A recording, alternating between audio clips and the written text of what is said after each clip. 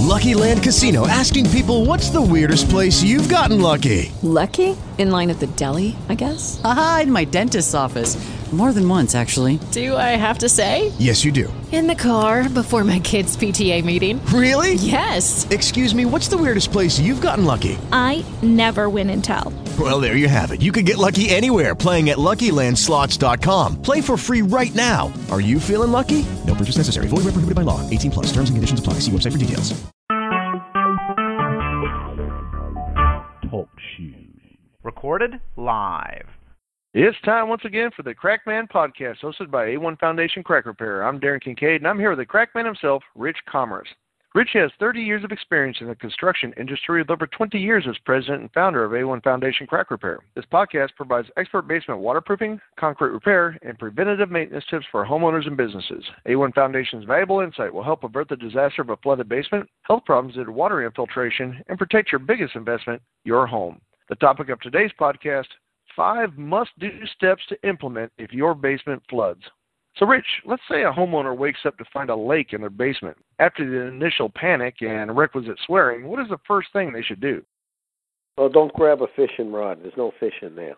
First thing you want to do is take a deep breath, and let's look at safety and health concerns.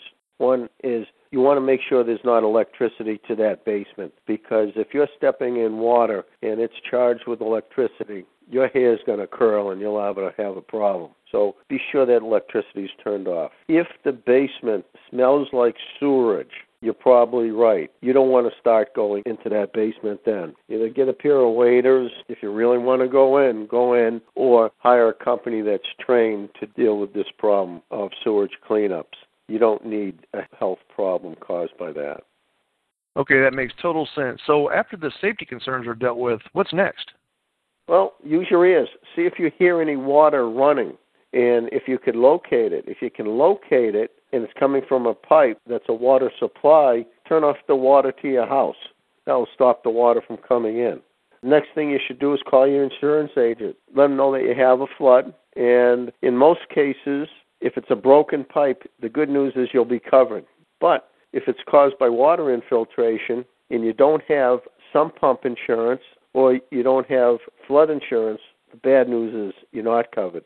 You still want to act quickly to try to get this water out so that you don't get mold growth, because mold growth can happen from 24 to 72 hours depending on temperatures. So act quickly in reference to these things and you'll be ahead of the game.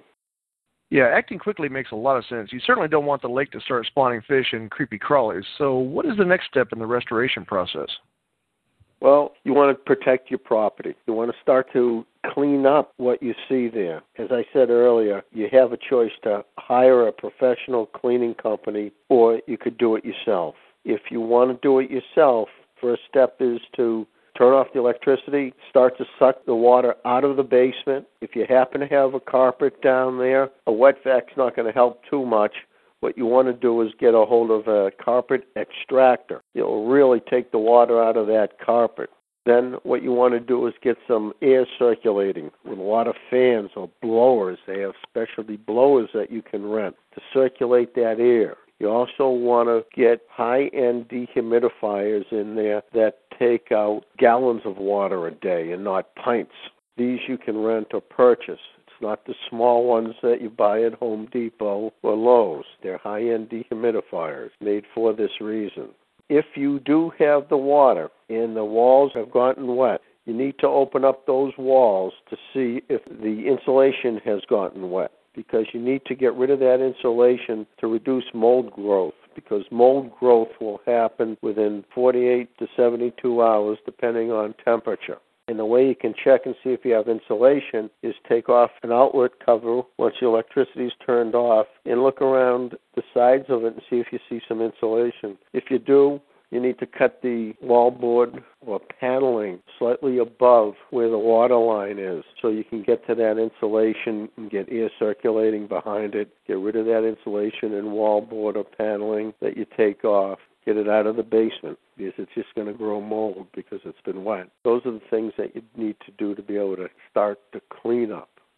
Okay, so now the water has been removed and the mess cleaned up the best you can anyways. I guess the next logical step is to determine the source of the water if you haven't already figured that out, right?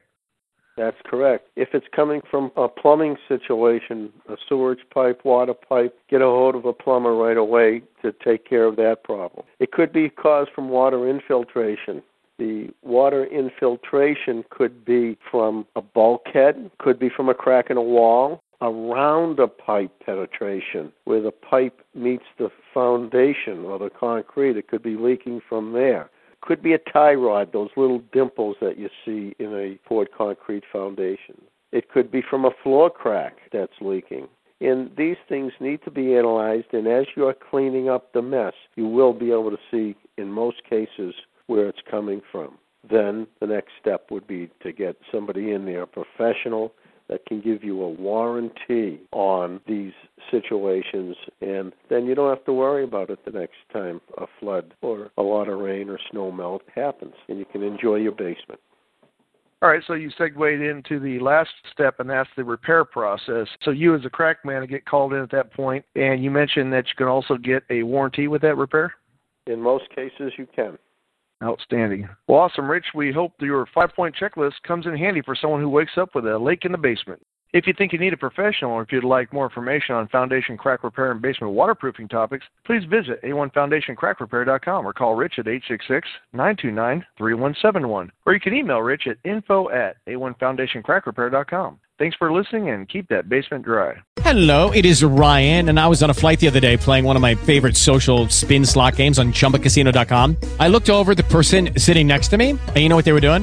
They were also playing Chumba Casino. Coincidence? I think not. Everybody's loving having fun with it. Chumba Casino is home to hundreds of casino-style games that you can play for free anytime, anywhere, even at 30,000 feet. So sign up now at ChumbaCasino.com to claim your free welcome bonus. That's ChumbaCasino.com and live the Chumba life. No purchase necessary. VGW. Void where prohibited by law. See terms and conditions. 18+.